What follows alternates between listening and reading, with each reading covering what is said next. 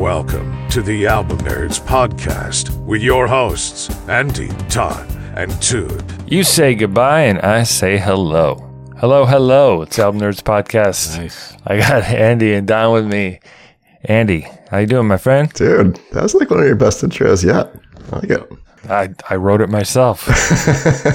Totally a dude original. Yeah, doing well, man. Just sitting here reading a book, checking out the insides cover of a book. Oh. Wow, that was a slow roll. Yeah. Don, save us. What do you got to say? Take a load off, Andy. No, I don't know. Oh my God, you guys are the worst. I come in with this sweet intro and then you just tank it. You just tank the whole thing. All right, so we're the Album Nerds. We talk about, well, you guessed it, albums. We love them.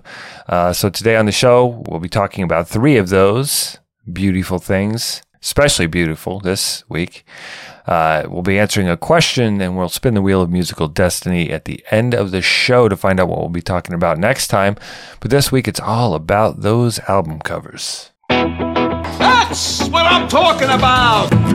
In 1938, Columbia Records hired Alex Steinweiss as its first art director, and he is credited with inventing the concept of album covers and cover art, replacing the plain covers that were used before. And then after his efforts at Columbia, other record companies followed his lead. So eventually, the album cover became a significant part of music consumption, and in some cases, album artwork is just as iconic or more iconic than the songs. So today, each of us will present an album whose cover, I guess, made us want to listen. The importance of album covers and the artwork, I think, it still exists, right? I mean, if you're looking at a streaming service, you might, like at the new releases, you might get caught by a cover. Mm-hmm. The flipping through the bins at a CD or tape or record store or whatever back in the days when everybody had to do that, you would find stuff sometimes just based on a cover, like you never heard of the band, and that's what it's there for, right? It's not just to express what the album might be about to their existing fans. It's also to try and catch your eye. This week I listened to several albums, but 3 of those that made it really close. Jimi Hendrix, Axis Bold as Love. Mm-hmm. He only had 3 actual studio albums, but this is one that my dad had in his collection, and it's so crazy. I just used to stare at the artwork, sit on the floor. I didn't know anything about the music. I just loved the artwork when I was a kid. Iron Maiden, The Number of the Beast, iconic metal album and album cover, and Megadeth, Rust in Peace from 1990. I was really close on that one, but metal is known for its exciting album artwork. How'd you guys do? Yeah, it's interesting. Like, I never thought about this when we were looking at the records, but like metal does have like its own style of album artwork generally. Especially like with the fonts are very specific for metal. But yeah, I picked out a few that I was considering. Kendrick Lamar's To Pimp a Butterfly from back in 2015. Really interesting album art. Almost tells the story of the record a little bit, right in the photograph on the cover there.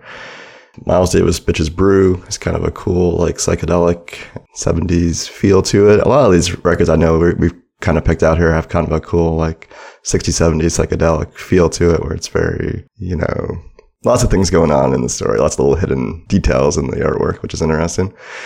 And the other record I'll mention here is a vocal religious record entitled Satan is Real by the Levin Brothers. It has one of the goofiest album covers I've ever seen, I think. Yeah. Did you guys happen to come across that? No.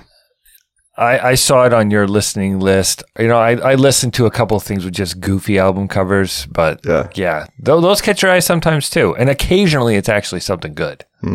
Was the Levin Brothers worth listening to? Actually, it wasn't too bad. I almost picked it ironically. I mean, it's church music, but it wasn't too bad.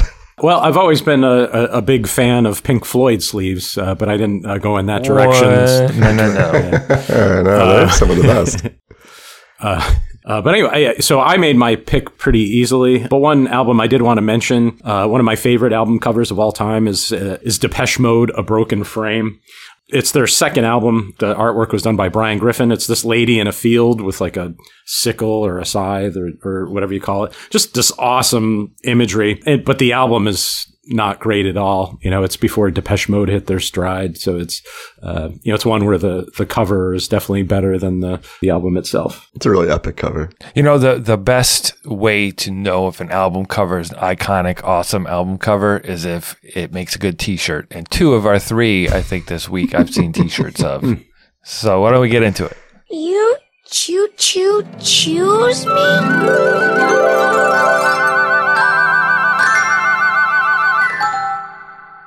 You see, science is a tool, and tool is a science. There's some deep wisdom for you. All right, I'm going to kick things off here with an album from the band Tool, talking about their 2001 release, Lateralus. We are going to play track 7. It's a little bit of Parabola. Geometry.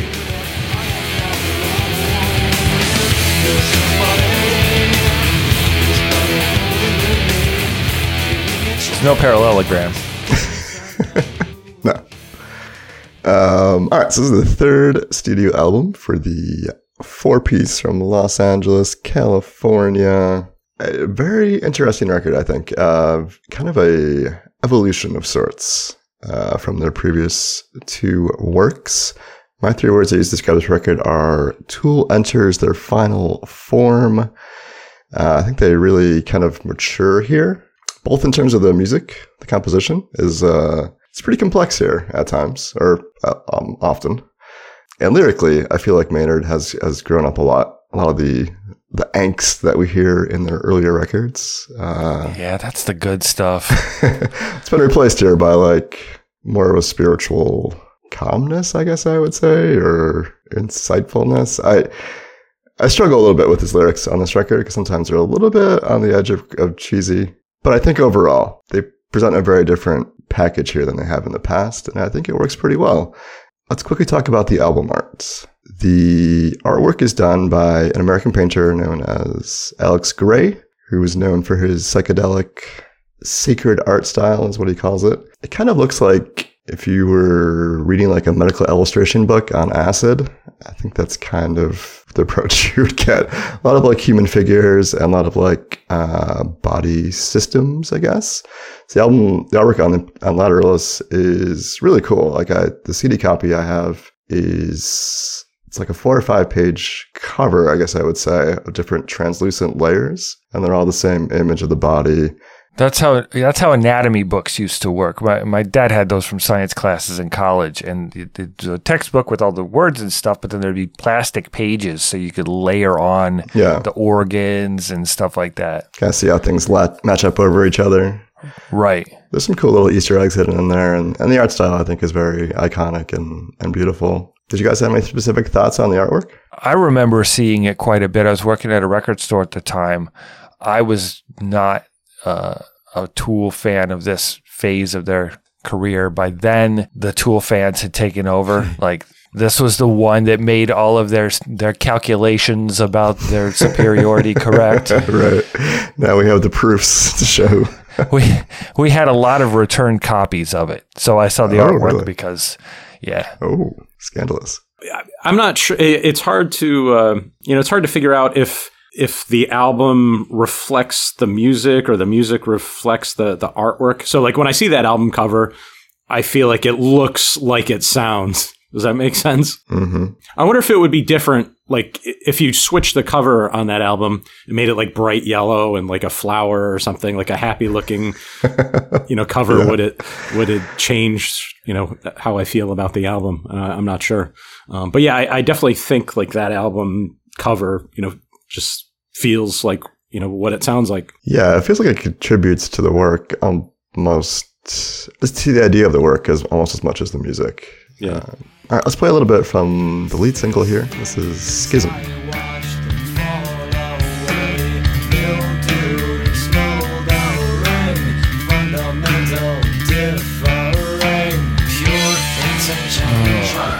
Juxtaposed. Yes. Man, it just feels like the thesaurus was busy when they were writing this album.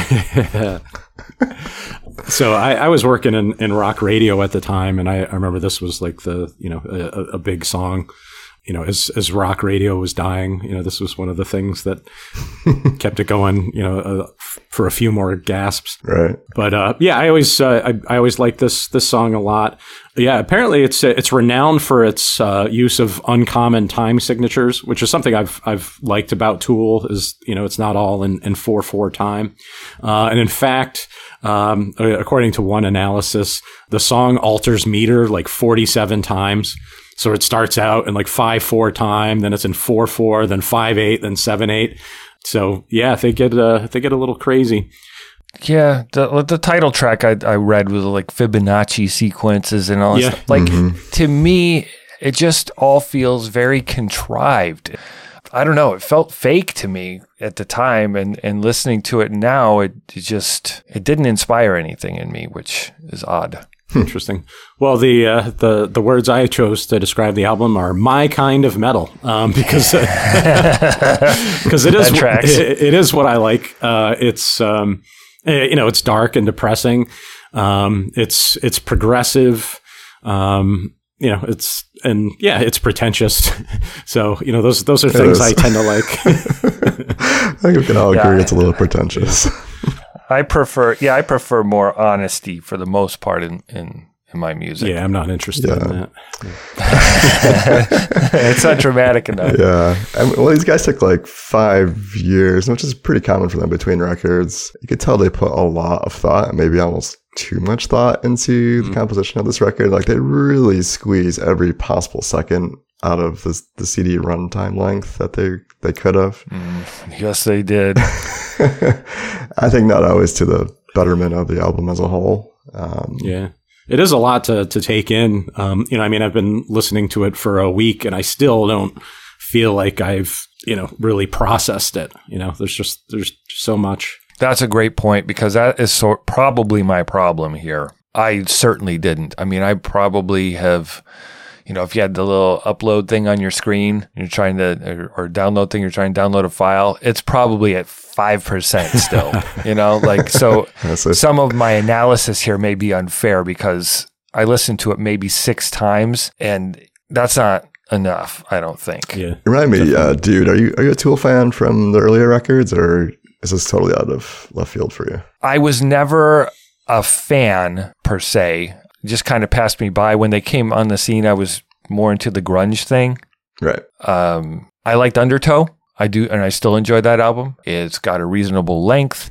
It's varied in sound. It's a little more angry. So that's kind of my. Yeah.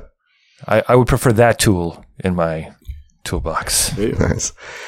All right, well, why don't we play one of those more aggressive songs? Probably the most aggressive song on the record. It's a little bit of Ticks and Leeches.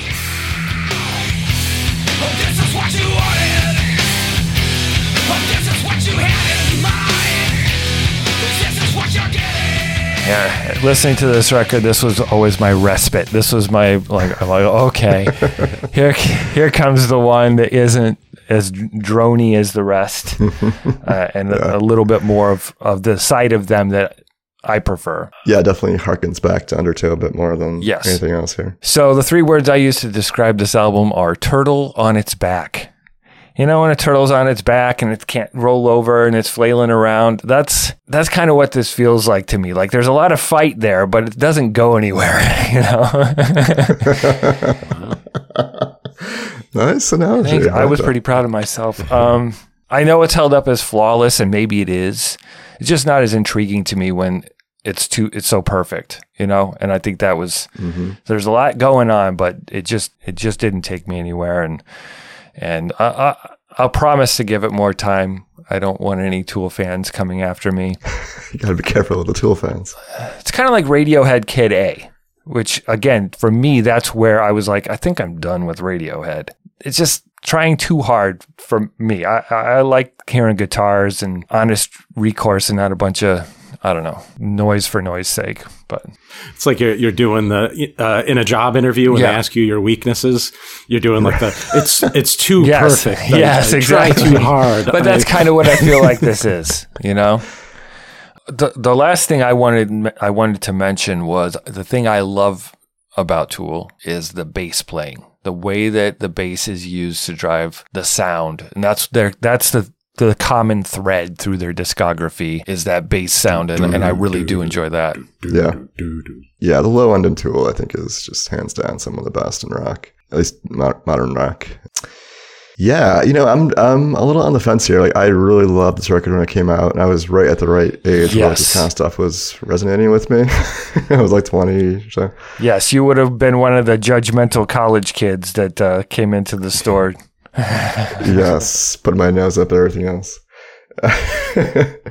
But looking back on it, I'm not as infatuated with it as I used to be. So I don't know if I want to nominate this for the Einhoffs or not. Initially, I was like, this is a shoo-in, because it's probably the most sophisticated Tool record that I get down with. But I think I'm gonna hold back. That's my thought at the moment. We can revisit this at the end of the year. Maybe let Don and I soak it in a little bit more, and we'll talk about it. Okay, sounds good. So once again, the album is Lateralus by Tool. Really awesome artwork. If you happen to get your hands on a physical copy, it's pretty spellbinding, I think. Excuse me. I'd like to ask you a few questions. It's that time again where we ask ourselves a question. Album covers, the packaging, the artwork, the mystery, the fun of that. What are other examples of packaging being as important as the products inside? Discuss. All right. First one came to mind is the banana. I think perhaps nature's most perfect package. Also a iconic album cover. True. Oh, nice. Yeah, that was voted number 1 by Rolling Stone or someone, I believe. Yeah, the Velvet Underground with Nico, correct? Yep. Let's make sure and say it. Done by Andy Warhol. Yep. Also by Mother Nature. So I'm a big fan of that. The other thing I'll mention, which is probably, you guys don't know what the hell I'm talking about, but have you ever seen like your wife's or girlfriend's makeup palettes that they have? Like these boxes that they have are some of the most incredible packaging I've ever seen in my life. Yeah. My wife has one that's like Alice in Wonderland themed, and there's like little characters that come with it, and like it's the whole thing is just beautifully ornate package, just for like little pieces of makeup in there. I'm always impressed by that. I wish guys did something like that, to be honest. Yeah, I just picture you in front of your wife's vanity mirror, smearing lipstick on your face slowly, listening to Forever Young, I Want to Be. Thank you for that mental image. Let's move on. So actually, my answer, I have to credit Rick Springfield, because I saw him on like some talk show or something, and he was going through like his Star Wars action figure collection. He pointed out that he doesn't take them out of the package, and he said, the packaging is so much better than the action figure itself. So you've got these beautiful pictures of these monsters or aliens or whatever, and then you open it up, and like it's just this little dude, that's. I don't know. The action figures do not measure up to the art. I think that's true for a lot of toys. Like, I think about stupid stuff like candies. When I was a kid, there's certain candies, the packaging that outweighed the candy. Nerds, for instance. The box had 2 sides and little slidey top thing, and grape and orange or whatever, so you could have 2 flavors, and each side had its own slidey top. Just stupid stuff like that. Packaging sucking you in. Candy cigarettes when I was a kid. They tasted terrible, but they looked like cigarettes, so I wanted to have them so I could look like a grown-up. So yeah, packaging of things for kids is probably the most dangerous place to be as an artist, because you're definitely trying to manipulate somebody for it's candy or toys. Did you ever see that water that's like in the giant test tube?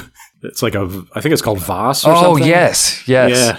That's where Fiji and stuff, that's where they get the grown-ups, is on the fancy bottled water. Yeah, we are a sucker for good packaging. Yes, we are. That's America. So how about y'all?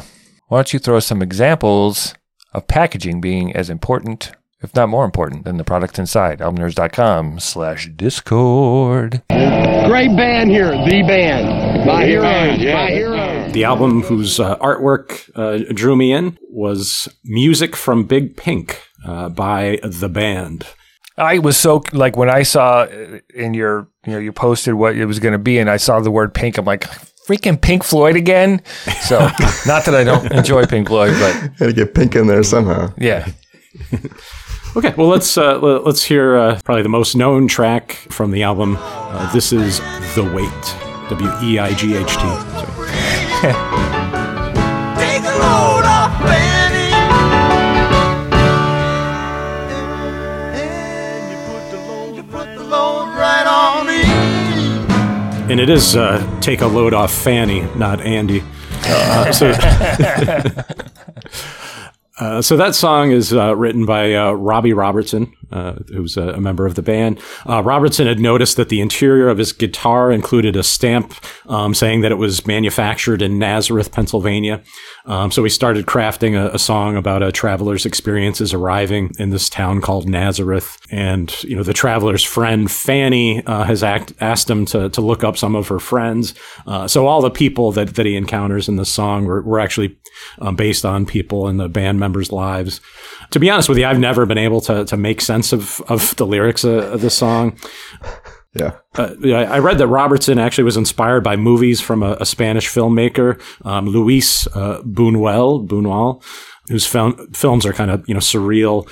In them, generally, the characters are in like predicaments that, kind of challenge their morality. So I guess if you, listen closely to the lyrics of that song, you've got some of that going on. That's a huge song. I know we've talked in the past about what songs would be part of like, the new American songbook.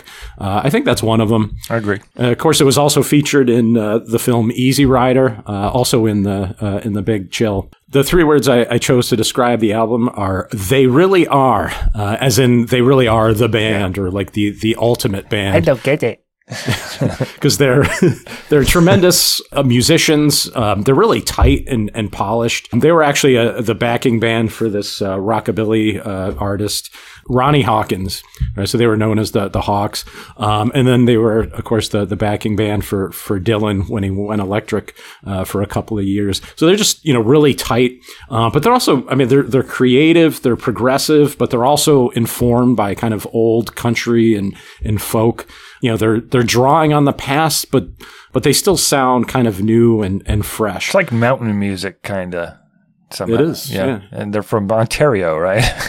Yes. So a little background on the band. So they are a Canadian-American band. Four of them are Canadian. One is American. They were formed in Toronto in 1967. Rick Danko on bass and fiddle, Levon Helms on drums, Garth Hudson on piano and organ, Richard Manuel on piano and organ, and then Robbie Robertson on guitar. And then Manuel, Danko, and Helms handle the vocals. So as far as the artwork, where I went to college, we had this weird situation where there was this independent bookshop that was run by a bunch of hippies, and that's where people would buy their textbooks rather than the official campus bookstore. But at this bookstore was a poster of this album, Music from Big Pink, and it's a painting actually done by Bob Dylan. Apparently I think it's supposed to be the band. There's actually 6 members, so I think maybe one of them is supposed to be Dylan. And then there's like an elephant. But that was a time where I was, I was sort of getting into the classic rock and like the hippie world and stuff. So it was just a cover that was interesting and drew me in. By the way, Big Pink refers to the house where they wrote a lot of these songs in Saugerties, New York, right by Woodstock, which is actually where Woodstock 94 took place. Let's hear another one. This is I Shall Be Released.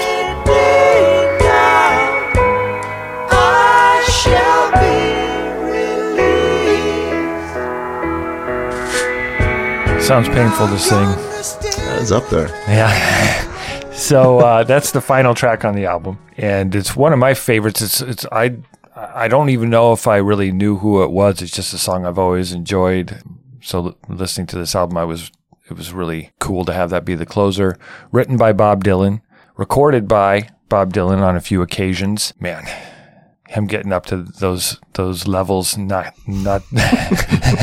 not quite as peaceful as this. Any day now. Any day now. Any it's all of your neck muscles. So it's another song that Bob Dylan was into people being incarcerated, maybe unfairly or unjustly, people that needed to be released, whether it's from a real prison or prison of the mind, whatever. But it's just a really good closer. It just, at the end of the album, it's one of those that makes you be like, oh yeah, I could do that again. And that's always a really good indicator. I didn't know about Bob Dylan painting that cover. That makes it certainly more interesting. The 3 words I used to describe this album: drinking man's dead. Ooh. So it's kind of got a Grateful Dead vibe to it at times, the way that they play together, and there's a jamminess to it. Like I said, mountain music earlier, but it sounds more like whiskey than weed. So that's, that's where I kind of had that in my mind. It's rootsy and down to earth a little bit more so than the Grateful Dead, but around the same time period, and probably some people that liked one probably liked the other. Yeah, definitely a little bit tighter than the Dead. Yeah. Yeah. Okay, well let's hear more. This is Chest Fever.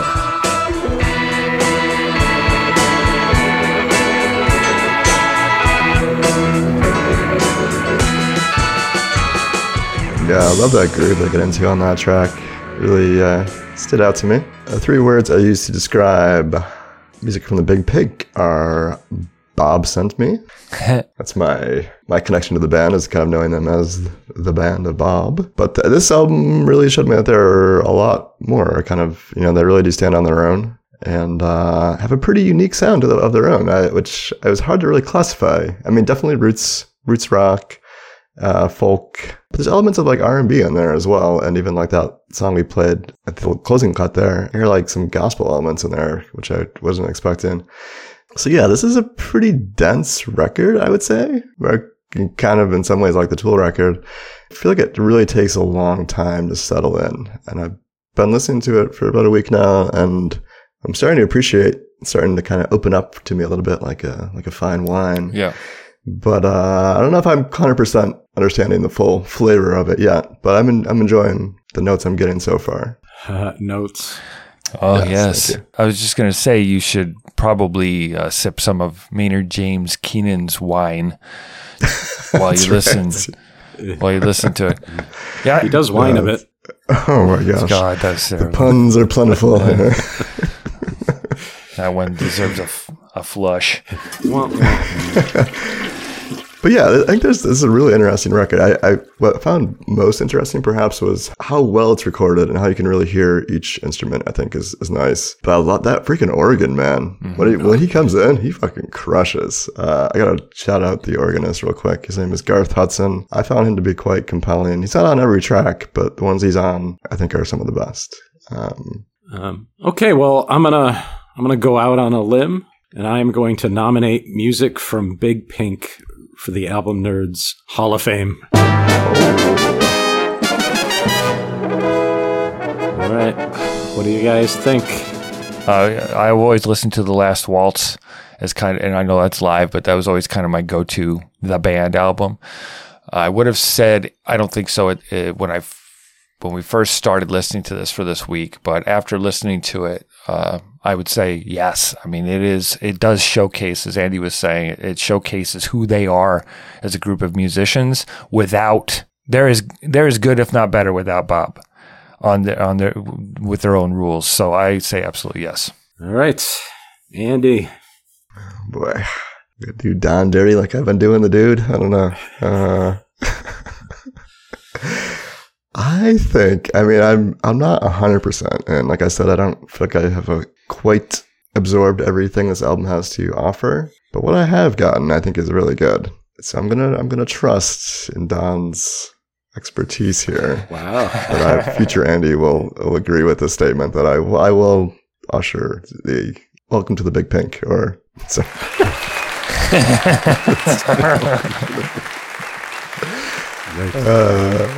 Yes, congratulations. Welcome to the Big Pink, everyone. This is taking a turn. Yeah, so congratulations to the band with music from Big Pink. I'm good enough, I'm smart enough, and doggone it, people like me.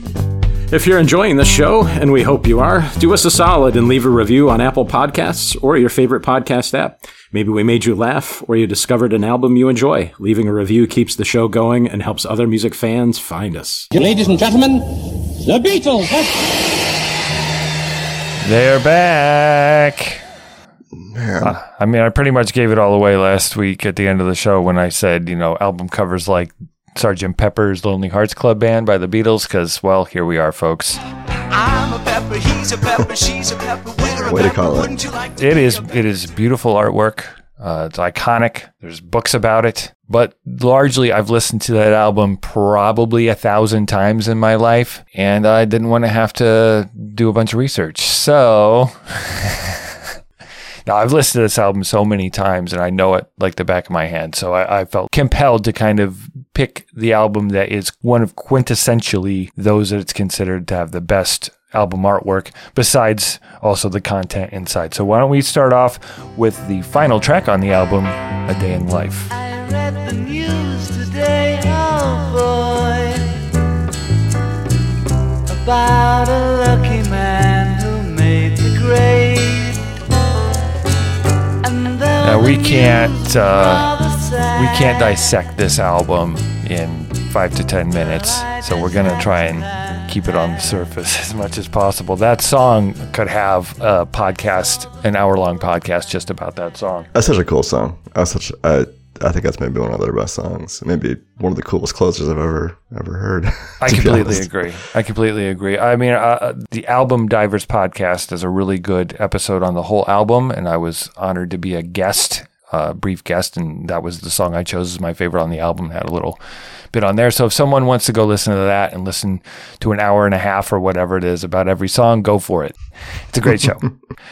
The 3 words I used to describe this album were fixing a hole. This is an album that has such a deep emotional impact on people, and music can fill you up, and I feel like this kind of fills the holes. Music can do that, and the Beatles did that for a ton of people. They changed the trajectory of popular music and what people thought an album was, and I think they fixed that hole in my soul. That's beautiful, man. I know. I'm nailing it today.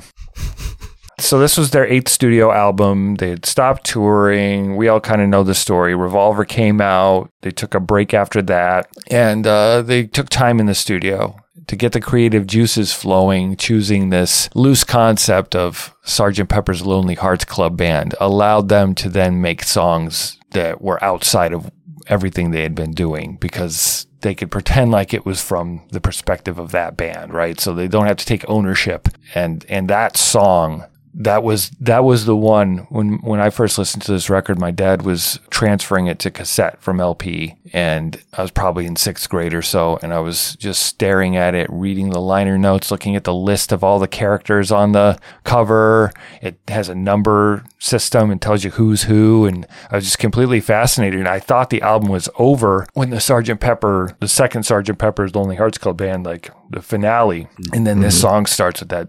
I read the news today, oh boy, and just the dark imagery there, and then the lighter imagery that Paul brings in, and those transitions between them, the orchestration and the swells, and the end of the song with that piano boom, it's just, it made me love the Beatles, and it made me want to listen to that record every day of my life through high school and college and into my 20s. So every single day of my life. There you go.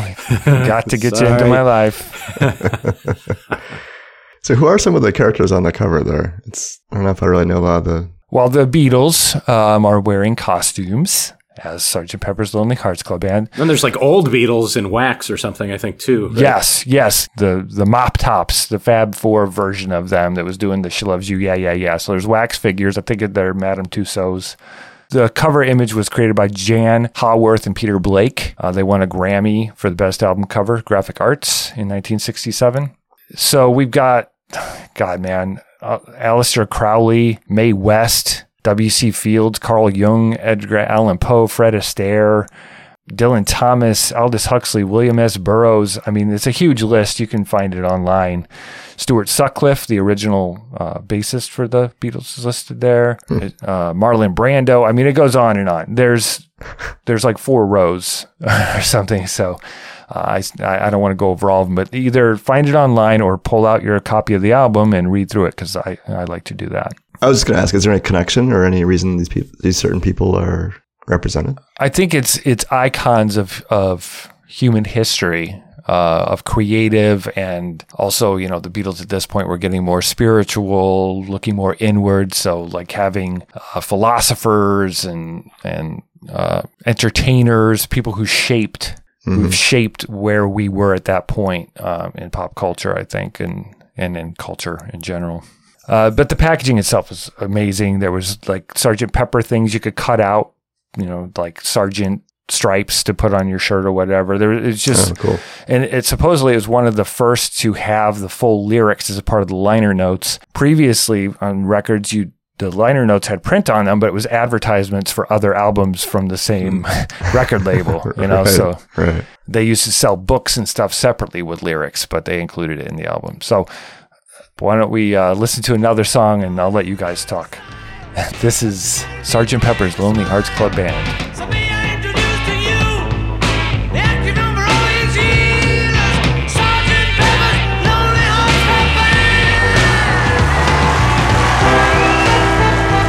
I really love the kind of sound of Sgt. McCartney on that track, right? And the opening cut there. Yeah, just has such like a circus feel to that song. I think really encapsulates the vibe on the rest of the record, which is also on the album art. I mean, it has like that a rock bass to it, but then there's also like a bunch of like weird effects and just kind of weird, kind of very eclectic sounding, which I think is what you get on the rest of the record. Got all these different personalities coming together. The 3 words that I use to describe this are a most beautiful mess.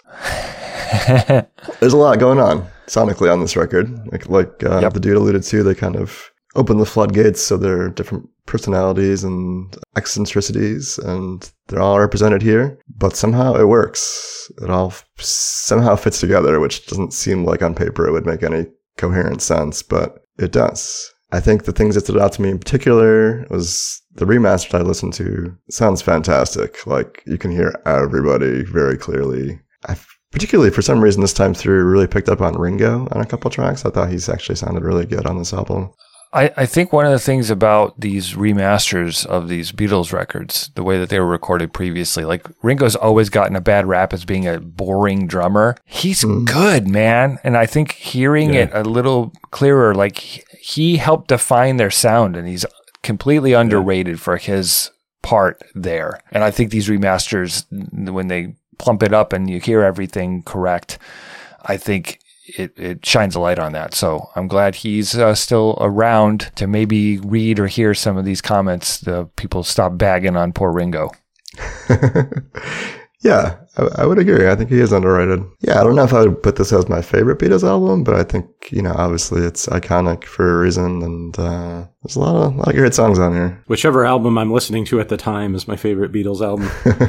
Yeah. It always happens. Yeah, I could see how that'd be. That's kind of my thing too. This one is usually not my favorite per se, just because it feels a bit scattered at times, but is supposed to be woven together in some fashion, being this fictitious band. But yeah, I mean, the songs like Lucy in the Sky with Diamonds, She's Leaving Home for the Benefit of Mr. Kite When I'm 64, just have these iconic sounds to them. They're so unique among what was happening at that time, and I think that's what sets us apart from everything else. All right, so why don't we listen to another track, something that George brings to us. That's George Harrison. Within You, Without You. Try to realize it's all within yourself. No one else can make you change. And to see you're really... Surprisingly, that song is in 4/4 time, except for at the very end of those like lyrical passages. I'm obsessed with time signatures, even though I don't understand them. That song, as you mentioned, is written and performed by George Harrison, along with members of what was known as the Asian Music Circle. Includes a lot of Indian instrumentation, such as sitar, tambura, dilruba, and tabla. And then probably an underrated part of the song is the orchestration that was put together by George Martin. Yeah, I think this tends to be, one of the more divisive tracks on the album, but I've always loved it. I just think lyrically it's really cool. Supposedly it was inspired by a conversation that George Harrison was having with Klaus Voormann, whose name you've probably heard before. He played bass on a lot of their solo albums. But they were having a conversation talking about the metaphysical space that prevents individuals from recognizing the natural forces uniting the world. Yeah, we just had that conversation the other day. Yes, yeah. Yeah, I mean, even the title is clever, within you, without you, Yeah, just love that track. Begins side B. The words I chose to describe the album, guaranteed to raise a smile. My experience is the same as Dude's. I've listened to this 1,000 times, and I still love it. As Andy mentioned, there's lots of different sounds going on. The songs, they don't really seem to have any connection, but somehow there's just some sort of tie through all of it, and it works as one great artwork. So you do have that blend of what John Lennon described as Paul's granny music. Yeah. So songs like She's Leaving Home and When I'm 64, when those come on, I think I mentioned this when we did Revolver. When those come on, I'm kind of like, oh, all right, Paul. But then, a couple of seconds in, I'm singing along and humming when along. I'm 64 with the whoomp, whoomp. Well, it's like, come on. And then before you know it, you're singing along to every word. I completely agree. The lyrics are so good. Like, you can't deny how good it is. And then you got John just doing sort of fantasy-oriented things. Like taking newspaper stories and just turning it into something more. That's kind of what he was doing a lot of in this period. And of course, drugs, right? We've got to mention that. A lot of this stuff, there's drug references. They were all experimenting with hallucinogens and different things. And that certainly painted a lot of the psychedelic ambiance here. And I think some of what kicked that sound off for other bands. They do such a good job with sort of mixing the psychedelica, but with melody. So it's still, even though it's weird, like Lucy in the Sky with Diamonds is obviously like an acid trip kind of thing, but it's still, even when you're not high, it just has a great melody you can sing along to. Not that I would know.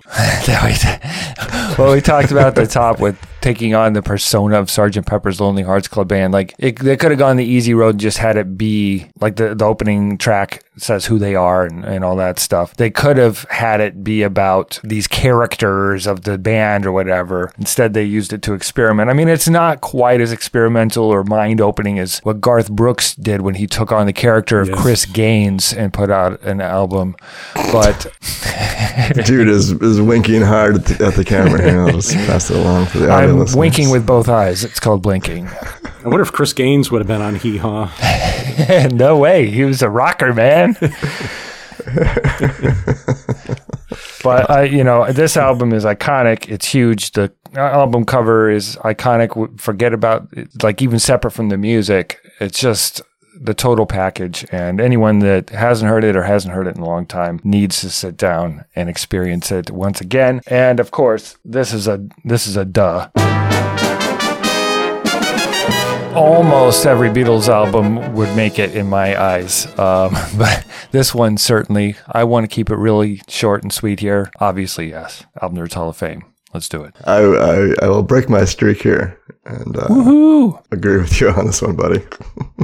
Nice. Definitely. So you say yes. I say I'll say yes too. Of course. Nice. All right. So that was Sgt. Pepper's Lonely Hearts Club Band by the Beatles, 1967. Go check it out. What did we learn about the concept of album covers and their importance in the music and the packaging and the experience? One thing that occurred to me is, unlike most packaging, usually it's for the initial appeal, give you an impression of what the product is, and entice you to buy it. Album art can definitely do that. But I think it also has that other layer where you can be a complement to the music and something you can experience as you're experiencing the music and maybe enhance that experience a little bit. I think like that Beatles record is a perfect example where you can, dig into some of these characters they represent and read all the lyrics. And the Tool record, I think also, nicely makes you think a little bit deeper about maybe what the music is getting at. And I think that's pretty powerful. And there's not a lot of art like that I can think of that has these two components so tied so closely together. I mean, you can go through a museum and maybe they'll listen to little things on the headphones and tell you about the artwork, but this feels much more cohesive to me than most forms of art, which I really like. Yeah, and it's with music videos, you have the juxtaposition. Thanks, Maynard. of the visual and the audio, but I don't like that as much as the album cover, because I think a video can be terribly distracting, and if it's not done right, I think you can lose the overall impact. But the album cover, I think, leaves more to interpretation and subjective experience or something. So yeah, I still love staring at an album cover and listening.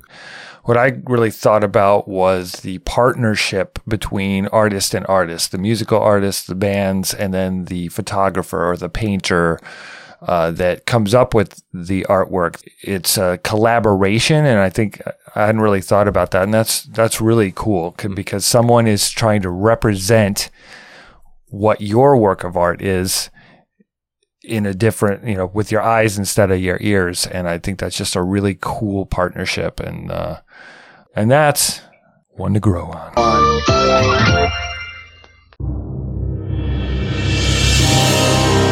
I'm your density. I mean, your destiny.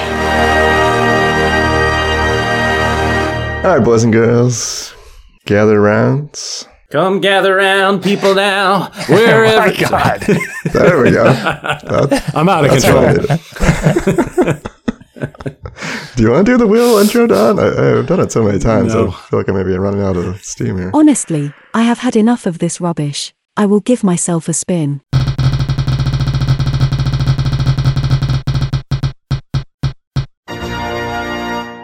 Your musical destiny, should you choose to accept it, will take you all the way to the year 1974. Choose an album that appeared on the Billboard Top 40 in 1974.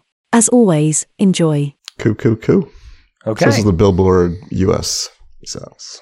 What's your favorite album from 1974? What's your favorite album cover? What else are you listening to? Let us know. Join fellow album nerds on Discord at albumnerds.com/Discord. You can email us at podcast@albumnerds.com.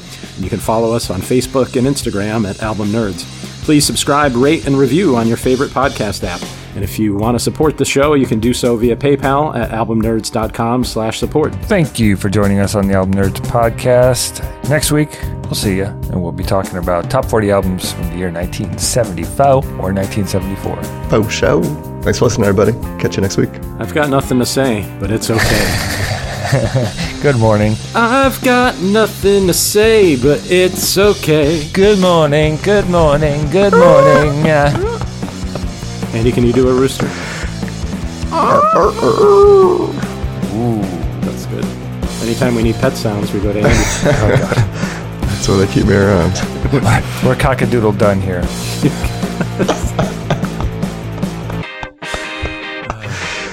All right. I'm stopping the nonsense.